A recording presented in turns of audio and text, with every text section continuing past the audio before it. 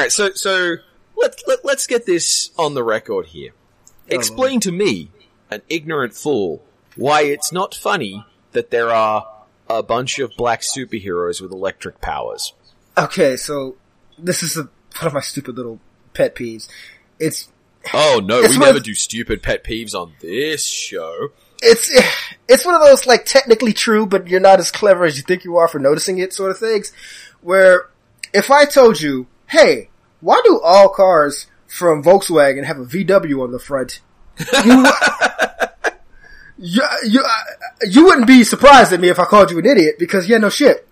By the same token, we have this idea of, like, my boy Corey calls them nigawatts, and the more common term is the electric Negro. Do I have to censor myself laughing at that? You can do what you want to, man.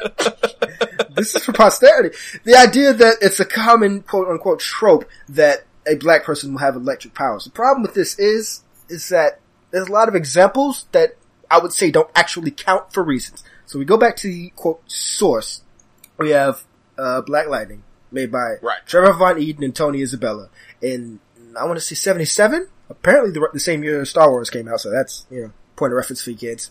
For DC Comics. Their first black superhero who has his own book. Not the first black superhero ever, or the first black comic books character ever, but the first black, starring character in DC Comics.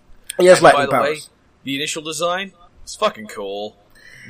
It is one of those looks that does not, live very long. No, it's a puffy parachute jacket, which is black on the back and white and blue on the front, and it's got lightning bolts delineating the line between them, and it's open to the navel, and it's got a high collar, and I fucking love it. You know that afro? That's not his hair. That's not his hair. What? Because Jefferson Pierce, upper middle class, educated man, wanted to, disguise himself very effectively. He had like a, jive talking hip cat, speech pattern. Oh no! And he had a wig attached to his domino mask. So, oh no! See, this is it. There's some interesting things you can read about, like Trevor Von Eden, the black artist who worked on Black Lightning, who's like, I feel like there should have been more said about that. Like there was a conversation to be had, but we didn't have it. So back to these two, right? During this time period, and this is me doing a lot of conjecture, but makes sense. I guess people were getting more aware of the fact that writers and artists were getting screwed by the major publishers. And part of this you could attribute to like Neil Adams being a big rabble rouser during those days. But for whatever reason, Tony Isabella cut a deal when he basically came in as like a consultant to make Black Lightning. This is the guy who had written, he'd written on Luke Cage. He had done work in, Tomb of Dracula. He had, he made Misty Knight. He's got some experience in that. He's their fat Italian guy who comes and writes black people for them, I guess.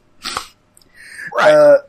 And he comes in, and whatever deal he cuts, they owe him money if they use Black Lightning in things. And this is where it starts. Hanna-Barbera wants to make the Super Friends cartoon, and they eventually get around, like 3 seasons later, to say, let's add some, not white people. And this is where you get, Apache Chief and Samurai and El Dorado. You get them, and they're like, can we use Black Lightning? Or would we have to pay Tony Isabella 10%? Okay, well let's just put some stuff on the side of his head, like invert his colors, call him Black Vulcan. And they send him on his way. So now you have the second electric Negro character who happens to just be a blatant ripoff. Because Black Vulcan's not a character. Let me tell you everything there is to say about Black Vulcan. Black Vulcan may or may not have been an electrician, because apparently one time he welded something with lightning. And whoever he is, he doesn't have a secret identity. Whoever he is, he must be trustworthy because Batman trusts him. That is all that has been written about Black Vulcan. It's on the back of his action figure. That's it. It's Super Friends, so man. So, for anyone who keeps score on these things, the Wikipedia entry for Black Vulcan has more to say about his appearances in Harvey Birdman, Attorney at Law, than about any of his other appearances. Like, if you're the kind of person who looks to the bulk of a canon, that's where Black Vulcan really lives. There was, a really cool idea that, apparently Alex Ross had, where he wanted to fold him into the, Shazam family. Just call him Vulcan, and, Oh, that'd be cool! It's some cool ass art, too. But, That never came of it. Because you got the lightning bolt and you got the connection to existing mythology. Mm-hmm. Yeah, that's actually really cool. Too bad it didn't happen. God damn. Right. Okay, so then you have Black Vulcan, and he gets kind of, he lasts for long, and that's the thing that has in people's memory. I don't know if I'd count Storm, because Storm has storm powers, but yeah, sure, let's count her. Then, you get Juice. Now, Juice is an homage character to Black Vulcan, who showed up in Justice League Unlimited. He had maybe 2 lines. He had a vaguely Super Friends-esque outfit. Again, so not really a character, and also an homage to a ripoff. Then you have... So at this point, this character is essentially a photocopy of a photocopy. Mm-hmm. Then you get Soul Power and Static. And I'm not mentioning Static because I'm gonna get to Static in a minute. Soul Power is a Black Lightning explicit, reference that, because they still couldn't use him because they still didn't want to pay Tony Isabella. So they just have Soul Power. And he even has the same costume, just with the colors, fucked with. Where Black Lightning was black and blue, he's red and green. There you go. Then you get his kids. And I think that doesn't count either. You have Thunder and Lightning, who are the children of Black Lightning. Then you have, this is where you get into Static. So Static is a character who, not necessarily an homage, but clearly, has a certain degree of, reference and throwback to Black Lightning. So now we're down to 3 2/2, maybe 4, if we're counting Thunder and Lightning. Yeah. 2 of which are connected. The only other one I'll give is, I guess, Jakeem Thunder, who inherited the Thunderbolt from Johnny Thunder, who doesn't have lightning power, he has genie powers, because the fucking genie happens to be shaped like a Thunderbolt. Mm. But all of this by just the way, comes... I'm kind of hung up on this stuff about Black Vulcan, by the way, because Black Vulcan's voice actor in the Super Friends was this guy called Buster Jones. Buster Jones is a better name for a black superhero than Black Vulcan. Buster Jones is a good name for a person. And also a dog. I had a dog named Buster. It's a good dog. Yeah, nice. Shout. Also, big giant afro. Interconnecting this to the greater continuity of things that piss Clay off, the final incarnation of Super Friends, the Superpowers team Galactic Guardians, who replaced Black Vulcan? Yeah, fuck you. It was Cyborg, the listener. I'm pretty sure either Marv Wolfman or Tony Isabella, or both of them, also worked on Cyborg, so how about that? Marv Wolfman made Cyborg and Blade, so... Well... Where does that leave us, man? Where does that leave us? Fans of an industry that's mostly run by a bunch of 70-year-olds? Who even knows, bro? But no, that's the whole deal, right? Mm-hmm. You have this extensive attempts to, not pay this one guy. And that's why we have all of, quote unquote, these Black Lightning people. Not because of some weird racism thing. It's because DC and the companies they pay don't want to pay their creators.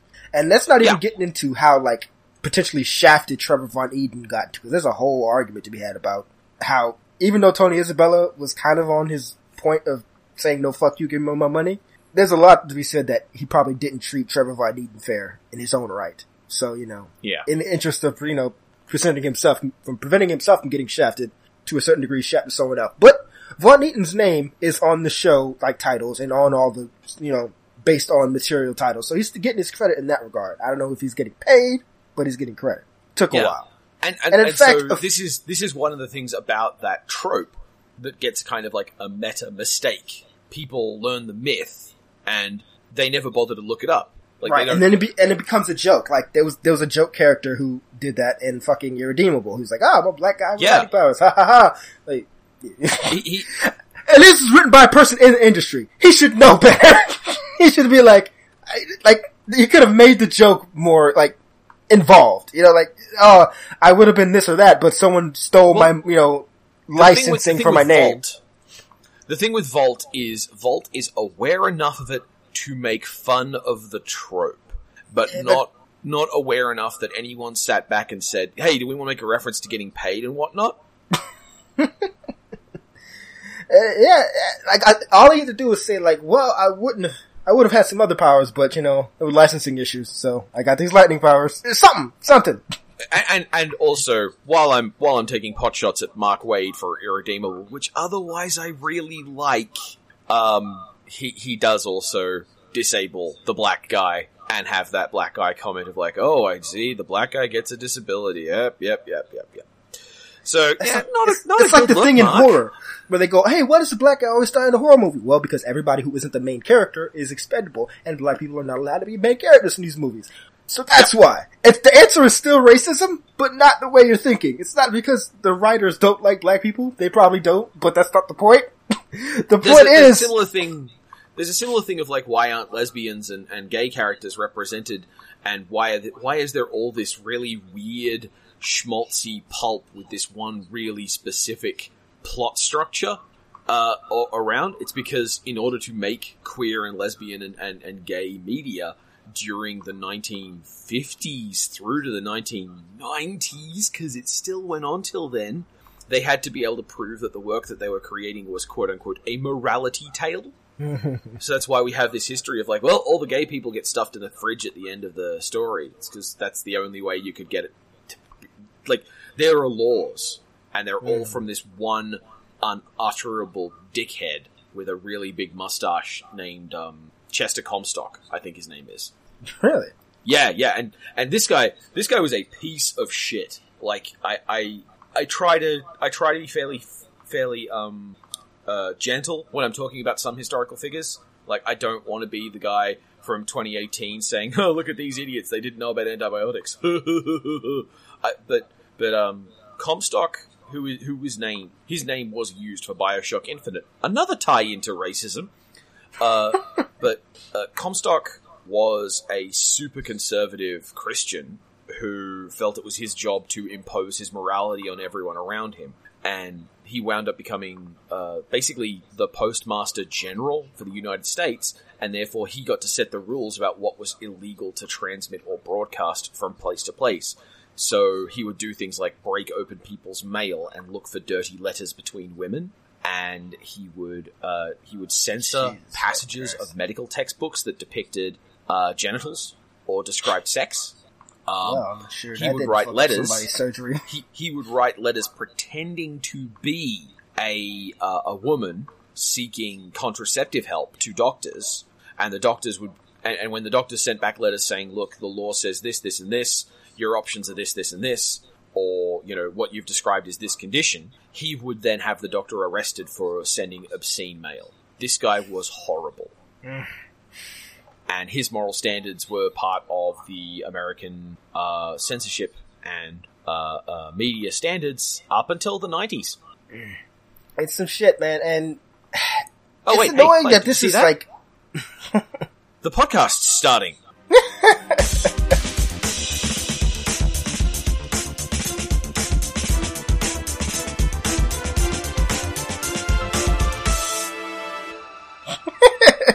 That's how we doing it?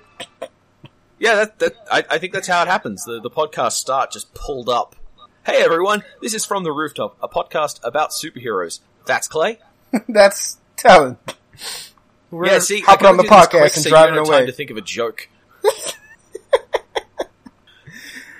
He's saving y'all from me, people.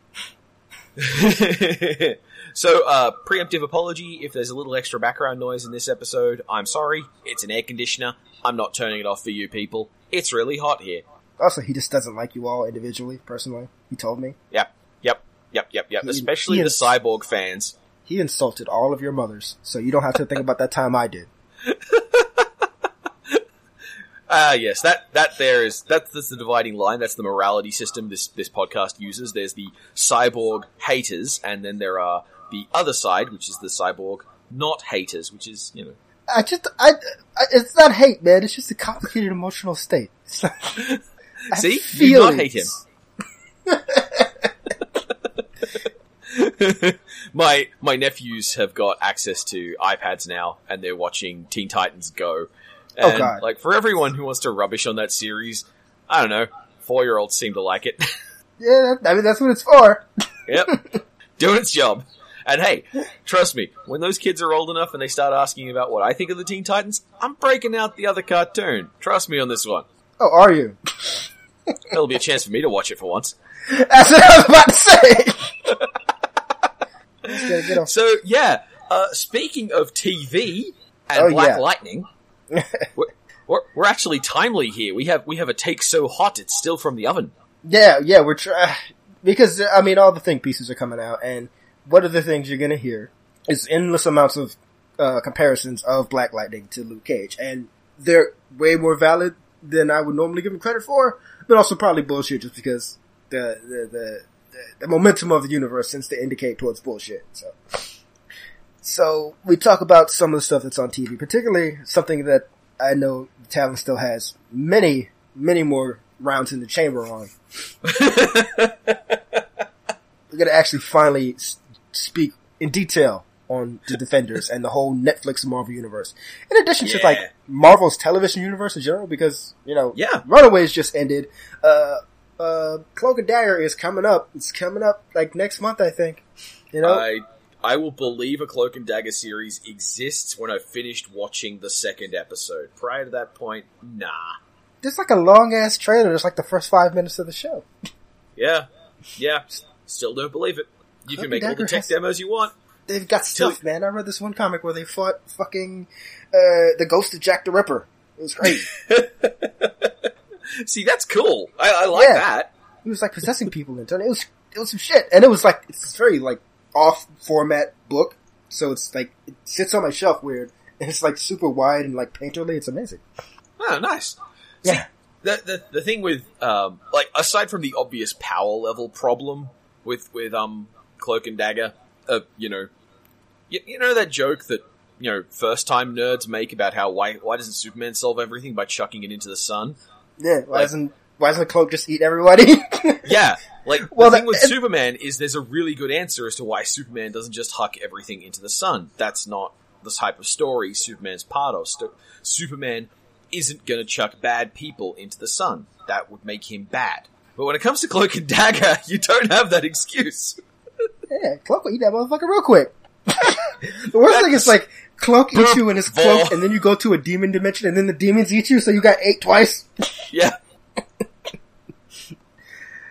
But no, like, there's there. I genuinely think there's material. Plus, you know, you can always just say, well, they're dumb teenagers, because that's how they're, you know, introduced in the beginning. Yeah. So. Well, the thing about Cloak and Dagger, as a series, is it's not going to be a series for, I don't think it will be, quote unquote, a series. When I get to watch a bunch of it, I'm like, oh, okay, these episodes continue on one from another, and there is more to this than just, special effects tech demo and mood. Yeah. Then I'll be like, okay, yeah, there's a Cloak and Dagger series. Otherwise, there's a Cloak and Dagger ad that takes 30 minutes an episode. But yeah, no, there's some, television is weird, because I mentioned before that I feel like television as a medium probably serves, like, excluding the budgetary concerns and shit like that, I feel like it serves superhero media better than a lot of other things because of the episodic nature of it. You know? Particularly those who, like, fall into my sort of classical, like, my strict definition of a superhero. Because, you know, like, film is good for, like, a big crossover event and stuff like that, but TV gives things its time to dwell. Although, when you get into stuff like Netflix, you're also dealing with, like, shorter seasons, and, which can be good or bad, depending. Yeah. But it's that whole thing of, you build up, like, Defenders. Could Defenders have been just a movie? Did it need to be a series, do you think? Even a shorter one? So, like, are we going straight into the conversation about the Defenders? Are you giving me this gift? Yeah. Alright, so, in the case of movie, one of the unspoken problems of movies when it comes to superheroes right now is scope. Mm-hmm. Right? The kind of things superheroes do to look natural visually and look good visually requires just tons of money. Just tons and tons of money to do. Well, hold on. Let me just stop you right there. Like, it could have been a Netflix movie instead of, like... That's what I was gonna say. Yeah, exactly. Like, it doesn't have to be it doesn't have to show in theaters, but instead of the series that it was with all the stuff it had. There's a current missing niche in the superhero visual media landscape. We don't have TV movies We don't have 90 minutes. It kind of is a little bit crap, but it doesn't matter that it's a little bit crap because it makes you feel good. We don't have that at the moment. Well, you know who does? Toku. You touched any of the movies yet? No, you ain't. I'm right up to the edge of the first Kamen Rider W movie. Oh, so has somebody given you a viewing list or some shit? I've been told at episode 14 you jump over to watching the movies, and I'm at episode 13. Bro, I just watched the whole season, and then I just watched the movies, so... So, what you don't have is what we would call a middle space. Because a TV series, you need actors who can do consistent long-term work, you need a lot of sets you can move between regularly, you need continuity editors and managers, and you basically need to treat it like a long-term project. A movie takes about as long to make, but everything in it is more concentrated. And money-wise, you get this really weird effect, right? So, in a TV series, if you wanted to put Tony Stark in the Iron Man suit in a TV series, and you want to use 5 seconds of Tony Stark in the Iron Man suit, just walking in. It's like, okay, that's your show's budget. Okay, what if we wanted 20 seconds? Oh, that's probably the same amount of money. 5 minutes? It'll be a bit more, but, that's fine. So the scope isn't really comparable.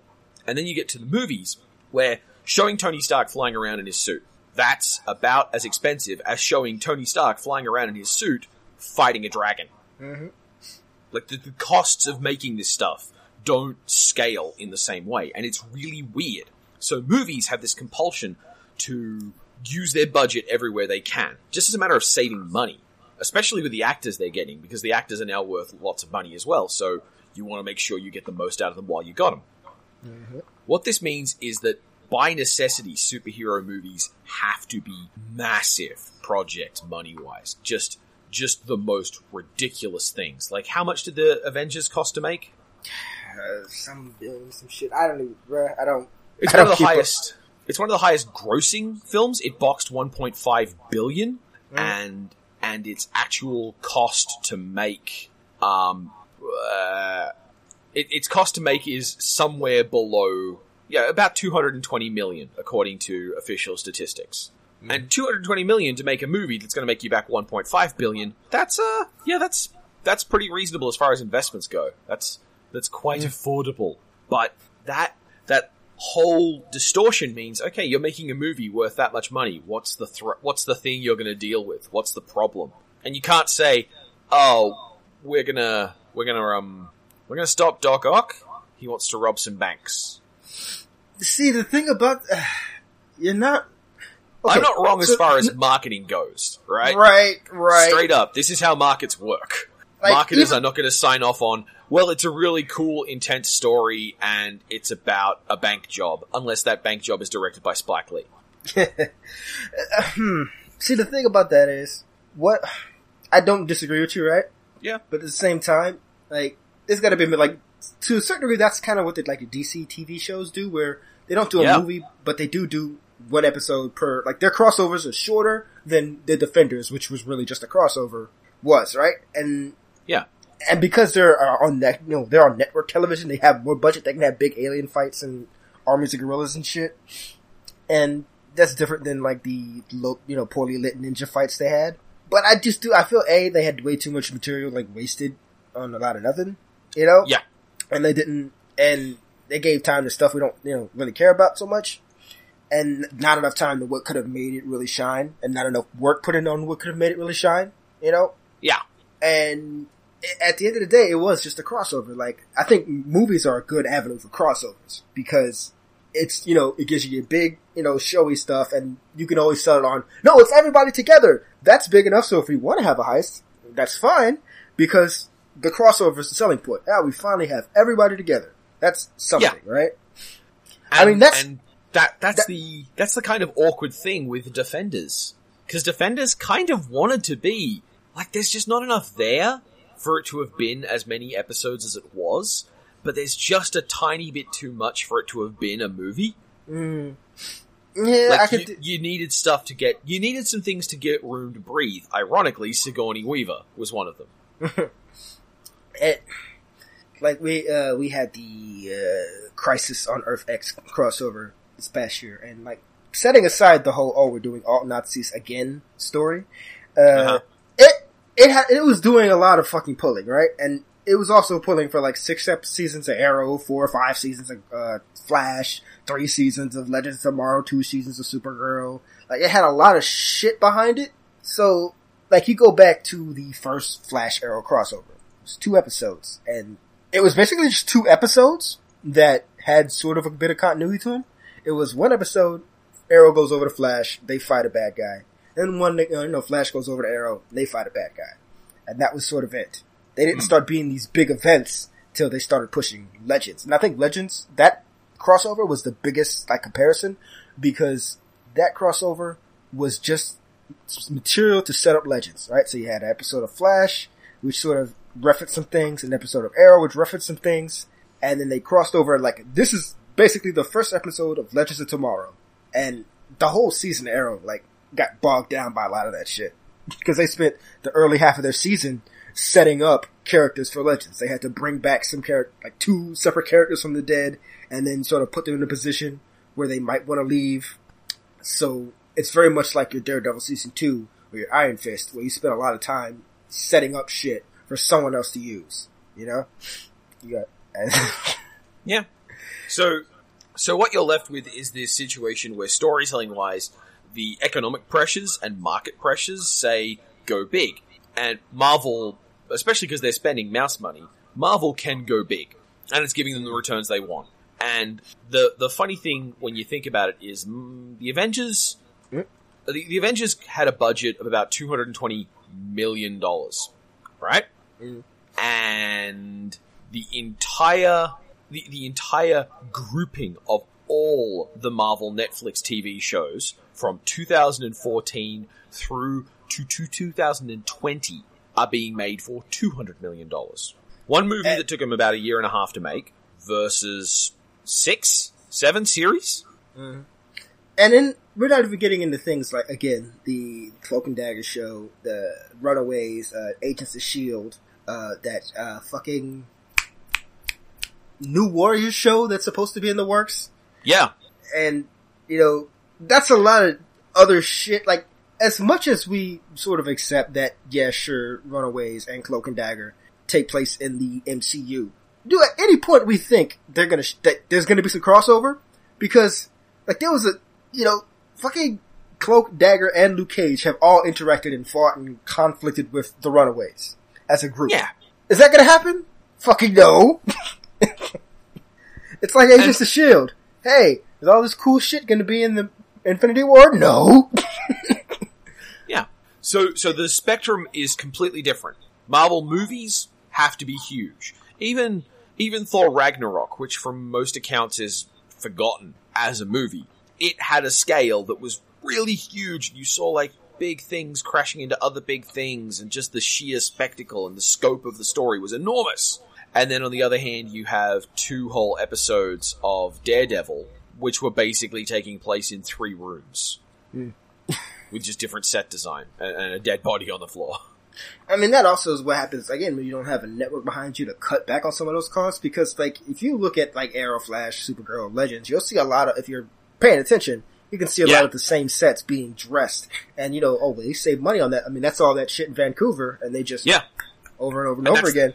And that's the job of the studio, and that's good. Mm-hmm. And that's part of why, weirdly, that's part of why, you might not have necessarily noticed it, but Arrow, which is one of the oldest series in this, looks distinctly bigger budget than Daredevil. Mm-hmm. And Daredevil, again, is spending mouse money. Yeah. Same sort of show, same sort of material, same, like, you know, like the action sequences are very similar. Same scope of power, same type of enemies. Mm-hmm. Heck, even same language scope. You have a whole bunch of dudes speaking Russian, you have a whole bunch of dudes speaking English, you have a whole bunch of dudes speaking Italian, and that's both. Arrow has a bunch of guys speaking Chinese. Yeah. And it's just one of the, it's funny when I see those comparisons. I'm like, yo man, like, I love that hallway fight, but, that's cool. I could see fucking Stephen Amell fight 50 guys, like actually 50 guys.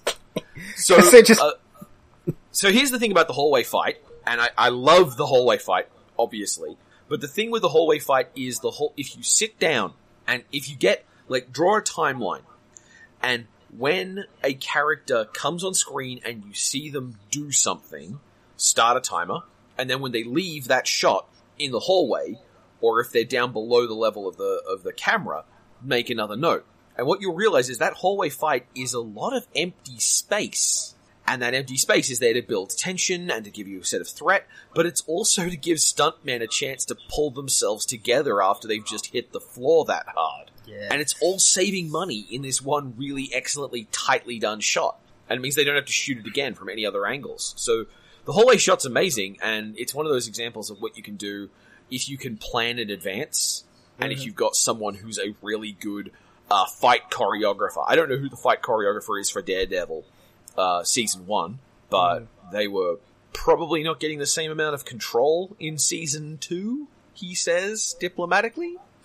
Yeah, it's funny because, like, there's this new trick that the Arrow, like, fight choreographer, actually I've got some dude named Bamford, John Bamford, something I think, that he has discovered, and he does it, like, all the time now, where, because they have, like, 5 people on the hero side and, like, 20 people on the bad guy side, in every scene these days, the thing they'll do is they'll have these big wide shots, and they'll fight, and then whoever you're focusing on will, like, throw the bad guy in front of the camera, and that's when you cut to someone else having their fight, and they'll do the same thing, and pass it all back and forth, and this is very, like, it's the easy way for them to set those guys up over there off camera, and also make the cuts feel, like, it's not a oneer, but it has that sense of it. You know? It's dynamic.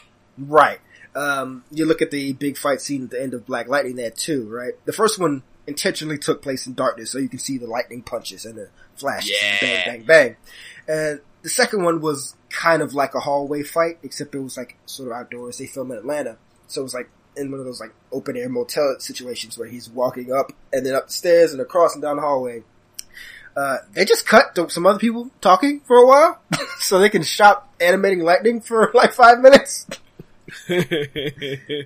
There's a similar wonderful sequence that they use in Leverage, where a fight breaks out in a sound booth, and a character is having an extensive fist fight inside the sound booth, and then it does a cut shot to outside the sound booth with 2 characters with their back to the window who don't know what's going on, and the back window is out of focus, and you have these 2 characters in the foreground giving plot exposition while a fight is happening behind them.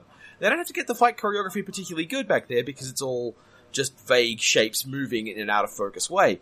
But it does give you that same feeling of like, this fight is taking a long time, but we don't have to spend tons of effort from stunt people and choreographer and whatnot. We just need to do some very basic blocking. That kind of thing is also a very good use of your resources. Now, there's something to be said for just like simple ass TV tricks that doesn't get enough credit. Not just for in terms of the cleverness of it, but also just like it can add to a scene sometimes. Like, the things you have to do to get around your limitations can be really interesting, you know? And then there's like weird things where people like enforce limitations on themselves that weren't necessary, like how Peter Jackson makes hobbits by just fucking with like building weird furniture so people are standing in odd perspectives, you know? Yeah. Like, that shit's amazing. But also, like, why, man? You had, like, billions of dollars. You could have just CGI'd those guys. You gave a lot of work to carpenters, and I appreciate that. We know some carpenters. They're good people. Yeah. We have friends with some carpenters. We advocate hiring carpenters to make stuff for you. So, anyway, all this preamble about scope is to say that I recognize that there are concerns when it comes to the production of a television series, or a movie, or indeed a comic book, or anything that are related to the scope of the project, right? I understand that a TV series cannot have Tony Stark in it constantly, because the suit will look bad. Let's talk about suits, right? Because, like, people are dogging on Black Lightning's suit, right? And Iron Fist's suit would probably gonna... Like, if Iron Fist rolled up with the collar and the chest out, right? People would probably give him the same... That's the thing, right? What's the balance between comics accuracy and, like, effect? Because we've talked about how some shit doesn't work on camera and some shit does. Yeah. And, like, I'm assuming, because they're building it up if you've watched Defenders and you saw him in his little green jumpsuit at the end there. They're trying to build him up to, like, because the way he talked and looked and interacted with Daredevil and the idea that we're gonna go into season 3 of Daredevil with him being, quote, gone. Yeah. Like, the idea being that Danny Rand will pick up for Daredevil and be Iron Fist on the streets in a costume is a thing they're setting up. Right? Yeah. Like, Imagine if they put Danny in a costume. Go on. Go on. This is yours. Danny's costume is another one I really want them to fuck with. Not just in terms of, cause so here's what we've had, like, in general shape of things, 3 costumes, right? One is the classic one with the big collar and the chest open and the little, like, kung fu shoes and no socks. The other one is just kind of a plain spandex outfit, just an all green thing with yellow boots and, the chest symbol. And now we have this thing he's doing these days, which is kind of like a tracksuit. And, that's something someone designed to be very movie-esque. The funny thing about it is, when they were doing the Immortal run, they designed that suit and said, no, we don't want to do it, and threw it out. And so then, and then 10 years later, this guy come around and say, no, yeah, let's do that. No idea in comics is so bad that it won't come back. It's not a bad look. It's just like, man, because like they're going for Bruce Lee, right? They're going for like a version of Bruce Lee's yellow Game of Death. Was it Game of Death tracksuit? The yellow and black. You know what I'm talking about? Yep. They're very much doing that, and that's probably what we're going to see Danny wearing. What's that boy's name? Finn Jones? Finn? Yeah. Him. Yeah, that's probably what he's going to be wearing, probably with the mask. So, the reason I draw this line is because that there are problems in the production of media, which I like to think of as being extrinsic versus intrinsic. Mm-hmm. Things that are extrinsic are things that are from external influences, things that had to happen or were made to happen because of concerns outside the story that they were trying to tell. So, to use one of my favorite examples for this, The Legend of Korra. The Legend of Korra, I love this series, it's badly paced. And part of the reason it's badly paced is because they literally had no idea how many episodes they were going to work with, and their budget kept changing. So what they budgeted for this many episodes, and oh no, we have to cut an episode, or oh no, we still need to deliver that many episodes on less money. Oh. So a whole bunch of things changed. And that, I feel, is an extrinsic influence. I don't blame Korra for that. And then there are intrinsic things, decisions made in the purpose of the story by the people telling it, and it represents what they want to tell. So, to again use Avatar as an example, I think that the introduction and application of spirit bending at the end of that story was bad, and I have problems with that. And I think of that as an intrinsic problem, because no one was saying, you need to introduce a lion turtle at the last minute or you're not going to make your regulars. No, it was a choice they made. They set it up, they planted it, they paid it off, they did a thing with it. I just don't like it. So that's an intrinsic problem. So I'm trying to make sure when I make fun of Defenders, there are Defenders and Iron Fist and that whole Netflix thing. There are a lot of extrinsic problems, which it is very reasonable to complain about, but they live in a different lane to the intrinsic problems of the Netflix TV series. And one of the big extrinsic problems we're going to see going forward is, look, it's racism, basically, but Black Lightning and Luke Cage are going to get thrown against each other in a lot of really silly think pieces, as if they are fighting. Like, oh, good people like Luke Cage, bad people like Black Lightning, blah, blah, blah, blah, blah. That kind of stuff, that's gonna happen. Oh yeah, of course. I mean, that's all that stupid fucking fandom battle shit that you just, yeah, in general. And now we've just seen it graduate up to the level of people who have access to degrees. So they're instead making it like, oh well, this work is this work is failing to follow through on these values of anti-colonialism. And it's like, well, that's probably not what they were trying to do. So it's not exactly fair to grade it on that curve, Yeah. That's the idea of what you're. That's always to me, right? I always try to judge things on what they're trying to accomplish, and like, did you accomplish your task? And if your intent is like clear to me, that I can judge your intent and see your results, Mm. And so now this is not, by the way, to say that I am in any way running down people who say, "Hey, I want to use Luke Cage as a lens to talk about this thing." There was a really excellent piece on Luke Cage on Women Write About Comics, and in the moment, on the spot, I'm actually embarrassed. I can't remember the name of the writer who wrote it. If we find it, we'll link it in the description, I guess, yeah? I believe it was J.A. Michelin. He said, checking his browser history frantically. But there was a piece which described the idea that the series Luke Cage has forgotten the face of its father. And I thought that was a really interesting, really good piece that brought a whole bunch of stuff I would never consider, I wouldn't know, and it was good. And I liked it. And I'm not saying that kind of stuff is bad because framing and intrinsic or extrinsic. I'm just saying lots of different opinions on this stuff are worth reading. And when it comes specifically to the Black Lightning versus Luke Cage thing, they don't have to be in contest. It's fun. Like it's there. I can say this right now, just having watched it, the first episode of Black Lightning, that you're gonna experience a lot of the same feelings you had, like as viewers watching Luke Cage, as you did watching Black Lightning. Or I mean, you're gonna have those same experiences, I think, in different ways. Part of it is runtime, part of it is network budget, because like the Netflix shows do this thing a lot, and I love it sometimes, where they bullshit around super strength a lot. Like one of the things Jessica Jones did was like sort of cut away and have the metal bending sound and then turn back and she's got twisted up door handle or something. And they did a lot of that in Luke Cage, but they made sure that they showed it when it counted and they used the budget where necessary. Yeah. And, Black Lightning has TV budget, so he can shoot lightning all fucking day. And he can glow, and people can make fun of his costume. And I won't disagree with those people, but you're not gonna touch my fucking lights. I tell you right now. I love those lights. while we're on the subject of budget and visuals, light is one of the things that comic books can do that no other media can do. Animated media can't do it. You can get lighting shifts in comic books to make each individual frame treat the subject as a completely different artwork and create a sense of flow and transformation that is super important and really cool, and it gives you great effects and people respond to it, that if you try to replicate it in real life, it's a mess. And it confuses people and they get lost.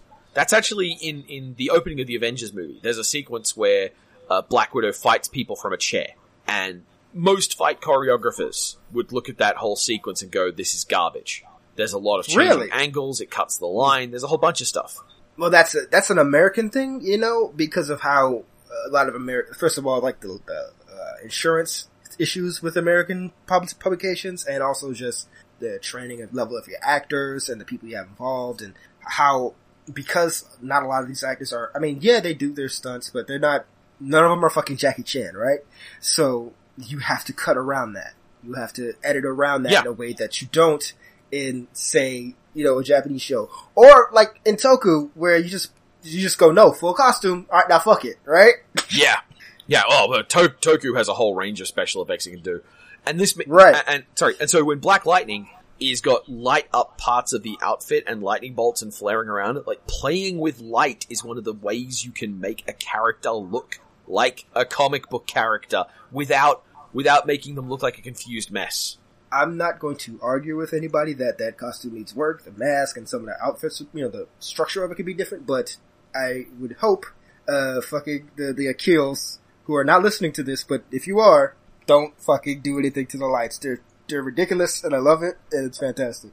But the rest of that shit's too bulky and the circuitry, but lights, baby. Fucking Tron lines on everything. Yeah.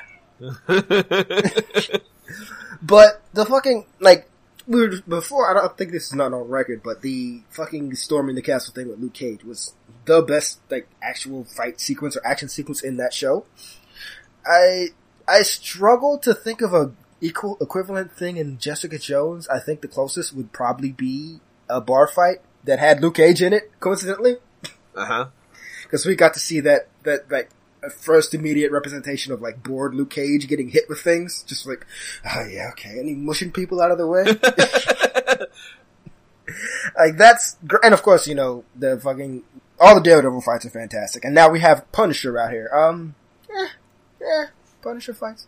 Here's the thing about, like, gunfights. Like, once you've seen John Wick, it's like, what, you gonna do some John Wick shit? You're not? Okay, I don't care. The nature of gunfights is also that the infrastructural technology just isn't there. Like, John Wick is a kung fu movie that uses guns excellently. The guns in TV series, they're like, okay, we're going to line up a row of squibs in here, and we're going to plant a whole bunch of them, and we're going to set them off in this sequence, and we need to time the people waving the guns at the squibs right. It has that, like, when people actually get into physical hand-to-hand fights, it does have that heavy, like, exhausting sort of feel that you get from Daredevil, but without all the flip kicks and shit. So it's like, it's very slugger, you know, it's like, these two dudes just wailing on each other for a good 5 minutes, and it's sort of all it really is. You know, I'm a fan of knife fights.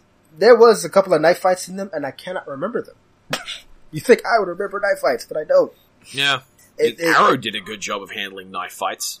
Oh yeah, well, they did some dumb bullshit that you wouldn't expect to work, like the fucking thing where he's using the bow as like a deflection tool and like almost doing a scrummer. Like, I wouldn't have done that. But you know what? That works. Yeah, it's not a weapon. It's not a weapon. He's not hitting people with it. He's just like, no, don't hit me with your knife. And that creates some interesting shit that we don't see as much anymore, which is a shame. That was a cool idea. But again, that's the whole thing of like the dynamics of your characters, right? Because that's not a thing that the Punisher can or would or should do. Or Black Lightning or Daredevil. Like, each of them, you have to learn how to lean into the specifics of what your character has and what they have to bring to the table.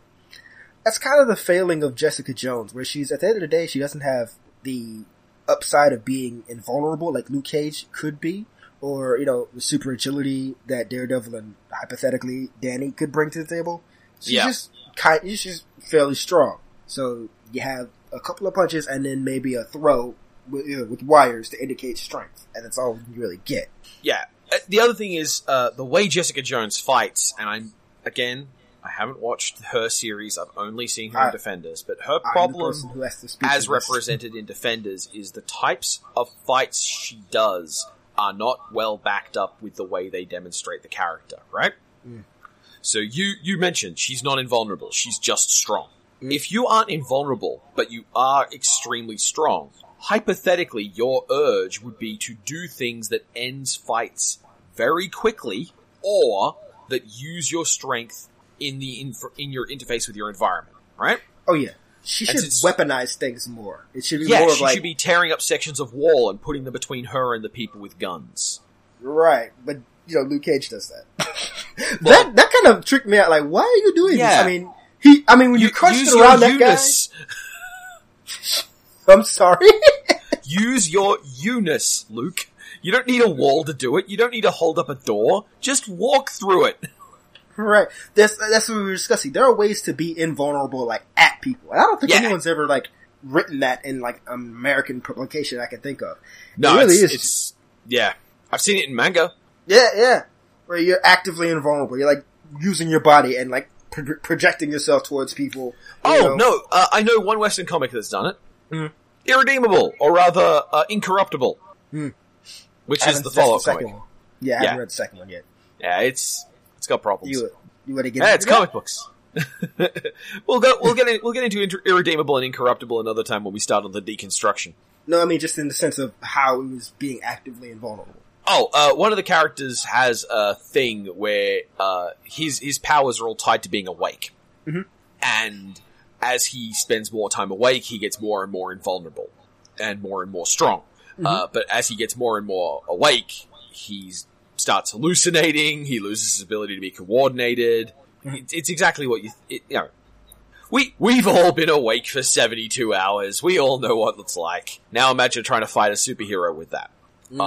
And in that case, a lot of what he does towards the end of the fights isn't I swing my fist, it's I throw my entire body at you with force into something terrible.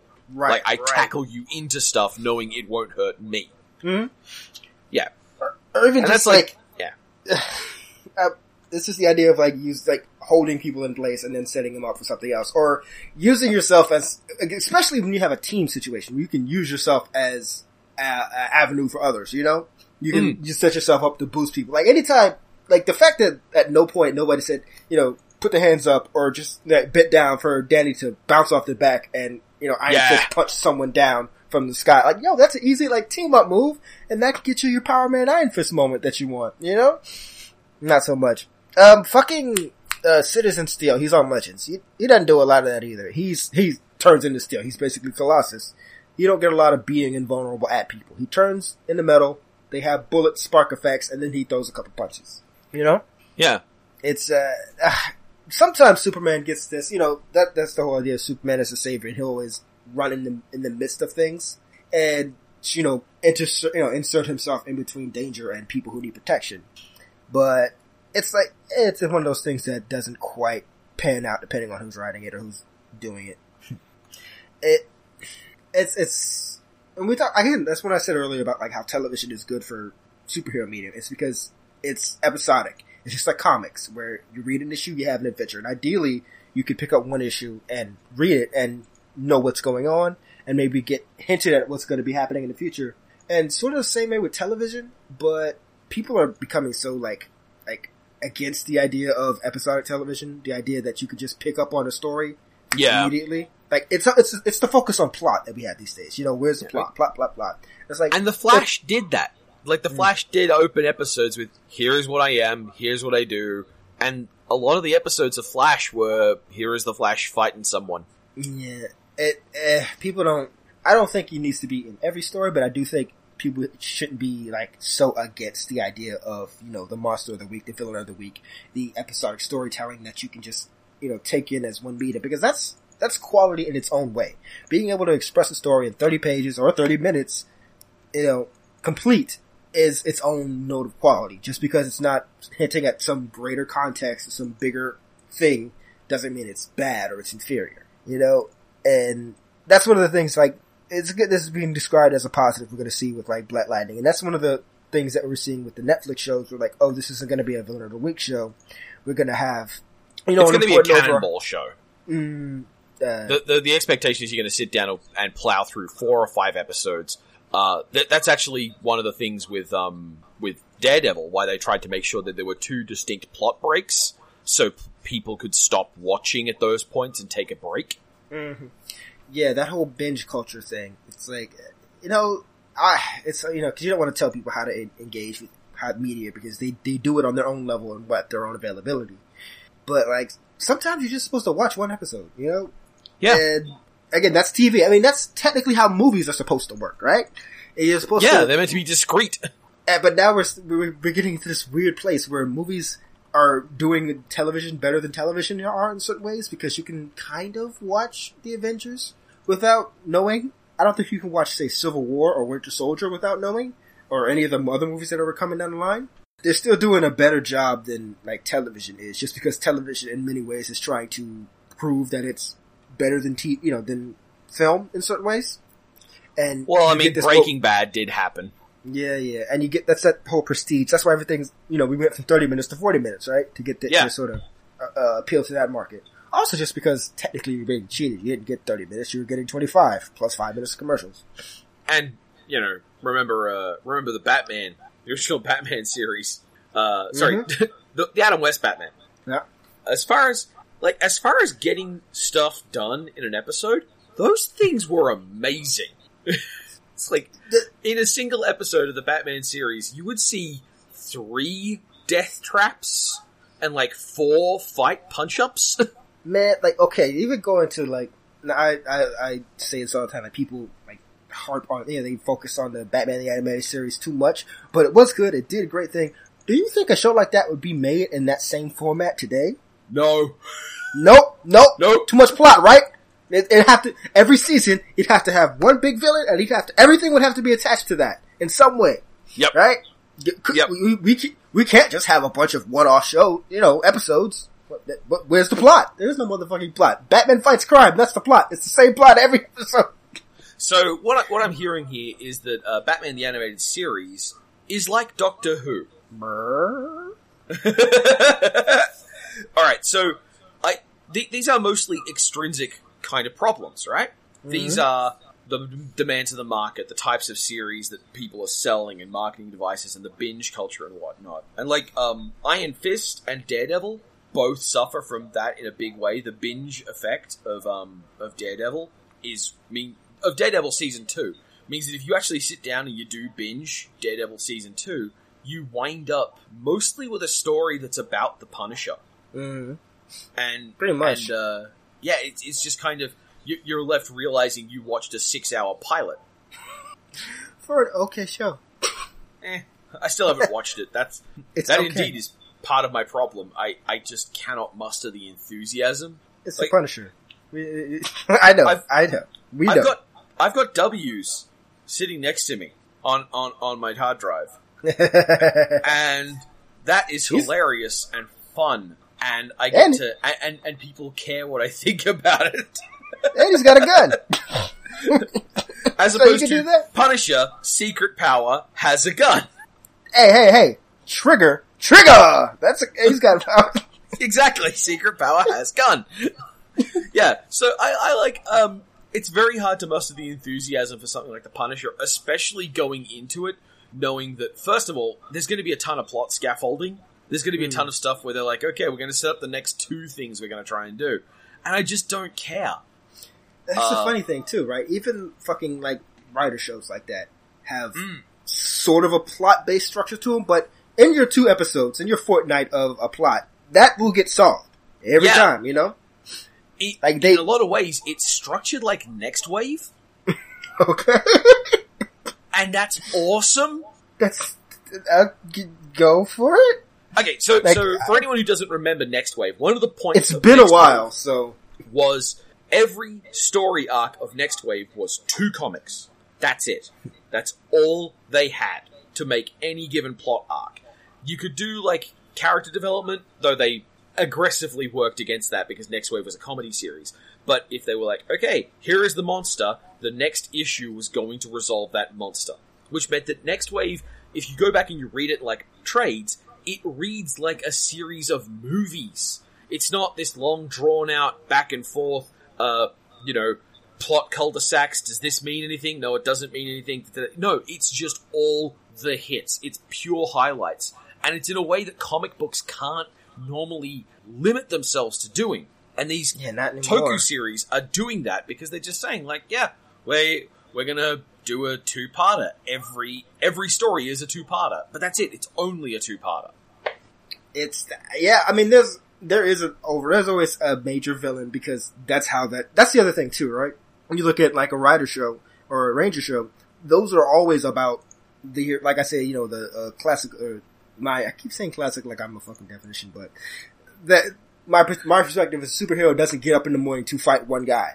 Yeah. And to a certain extent, like Toku heroes do, they are after that one evil organization, but they they have all these branching effects. And like technically, you look at the museum organization in W, they're not really directly responsible for the shit that's going on. They're just drug dealers and people are using their drugs and causing these problems. It's not really part of a plot. The plot comes in and interrupts, Nazca shows up and like, hi, I'm the plot, motherfucker. And well, that's actually one point I really like about the application of Nazca, in that because his whole thing is a personal feeling of being slighted by the Rider, and he's constantly trying to get, like, basically build rep by beating the Rider and not being able to. Like, that whole, I will go in on that at another time. But suffice to say, I like it. It's good stuff. Right. And, like, by the way, we've somehow gone an hour and we still haven't gotten around to really getting into what's actually going on in Defenders. So I think we've got a lot of juice in this one. There's a lot of juice in this orange. I told you this is going to be, it might end up being more of a TV, like, television as medium than anything else. Cause like, Runaways just ended, and Runaways, it's interesting, right? Because Runaways gave way more, like, depth to the parents than we would have ever seen. And part of that is, like, they basically just adapted the first trade into 12 episodes. Now obviously, like, Runaways is sort of on the edge of the idea of superhero media, but it's part of the conversation. And that's just the transfer into media. You aren't gonna get 10 episodes out of that 6-issue trade, Yeah. Not the way it was presented. So, yeah, it took 10 episodes for them to actually run away, but they took characters that were extremely flat and, like, broadened them out a whole lot. And, like, relationships that cause, the whole narrative of, our parents and we're not sure, like, those kids were able to, like, go, like, no, fuck it, let's run away quickly, and we were able to go with them because we didn't care about that relationship with the parents. If the kids said they don't like the parents, we agree. Right? We didn't think about it too much because we weren't given much to think about. Versus you give 10 episodes of back and forth and stuff going on with the parents. Now it's more of a, like, conversation of, well, should we? Or why, you know. And that's very plot heavy. It's just one long plot. There's no, you know, episodic storytelling because they're not typical superheroes. So they can have all this plot. And they can have this long, extended story. The Gifted, that X-Men sort of side thing, it has a few X-Men. It has Lorna Dane, it has Warpath, and Blink. So those are 3 like actual X-Men characters, and then there all this stuff. It's kind of like an Underground Railroad sort of thing going on. Yeah. That is another like long plot extended thing, but it's not a superhero story. It's a story that is in a superhero setting, kind of, you know, in so much as the Fox X-Men stuff is super heroic, which I'm sure Talon has feelings about. I'm not gonna get into a fight that easily. Besides, we're close to an hour of audio recorded. I'm not gonna start a fight this close to the end. I'm gonna save that fight for later. Yeah, and also, who even knows what the X-Men are gonna be doing a year from now? Right? Oh God, yeah. Yeah, I love the X-Men. Like, culturally, I really love the X-Men. A whole bunch of my favorite characters start as X-Men. The X-Men as a story is a mess. Like, even more so than some of the really naughty stuff in comics. Like, they don't know what they're doing. Yeah. That and Legion, another, like, X-Men spin-off show that is just all plot, and it's like 8 episodes. That, as a medium, is... I think Legion was pretty cool and interesting, and it didn't hinge on any, you know, superhero storytelling necessities because it wasn't trying to be. The weird one for me is always Agents of S.H.I.E.L.D., right? Like, fucking S.H.I.E.L.D., right? And I've spoken about how they tricked me last year by giving me the fucking Ghost Rider, and I have managed to not pay attention this time. So I don't know what they're doing. So let's talk real brief as a wrap up about this, because the real thing we're talking about here is the intrinsic versus extrinsic boundary in television, and, like, you know, constraints on storytelling before we even got to talk about what's actually going on in stories. I really like that, so we'll get back to more about this. But Agents of S.H.I.E.L.D. is, I think, almost entirely extrinsic. Oh yeah, for sure. Like, it's just, it's, and if you watch it, you can tell, and if you listen to the crew, who all seemed like nice people being, like, bullshitted around by their bosses. Exactly. Like, how much of it was that getting bullshitted around? They want to be so much more, and it's like, I think the other thing is, like, fucking Gotham, right? Like, I don't think Gotham wants to be anything other than what it is. Gotham wants to be an excuse for people to keep turning up and tuning into Gotham. Yeah, Gotham just wants to keep on trucking. Yeah. Oh, man. God, that fucking Krypton show. God, kill me now. I swear. That shit. The storytelling options available to Agents of S.H.I.E.L.D., like, it has a vast breadth of things it could reach to. And it always was trying to walk the line between grabbing something people would care about, but not something that they would care about so much that it was good fodder for a movie. So, you had the dancing around the whole thing with the Kree and the return from the dead, but not ever actually introducing Captain Marvel as a character, because, we want to save that in the back pocket. Similarly, the extensive fight over mutants, and eventually the way that Agents of S.H.I.E.L.D. just became a series about primarily appealing to the audience of Agents for S.H.I.E.L.D., because that's the only thing that they knew that they could do, that they could get people to consistently tune into. Ah, man, like, they had Deathlock in the early ages, right? And Deathlock is a project that, like, Dwayne McDuffie has worked on. Yeah. And so, just knowing that, I know there's some Deathlock shit I should be looking into, just for knowing that fact. I feel like Deathlock could have been something. I feel like Deathlock had as much potential as fucking Ant-Man, right? So, like, to be, like, you know, a movie, a big deal. And that, you know, that wad got shot all over Agents of S.H.I.E.L.D., so he ain't getting a movie now. Yeah. Same with Ghost Rider. Ghost Rider had 2 movies, and he had an opportunity to, he's like, if Spider-Man can have 5 movies and come back, Ghost Rider had potential. Now he's an Agents of S.H.I.E.L.D. character. Fuck that. Yep. Doomed. Yeah. No more Ghost Rider. Maybe he'll keep doing guest spots on fucking shit. Oh god, and we haven't even talked about the Inhumans. Yep. Anyway, tune in next time when we're gonna ask the question, does Blade belong in the Inhumans? Motherfucker, I will fight you. I will run Over the... You think that's a good point to pause? Yeah. God damn it. That was From the Alright. Rooftops, a podcast about superheroes. That was Clay. That was the real motherfucker. I will see you next time.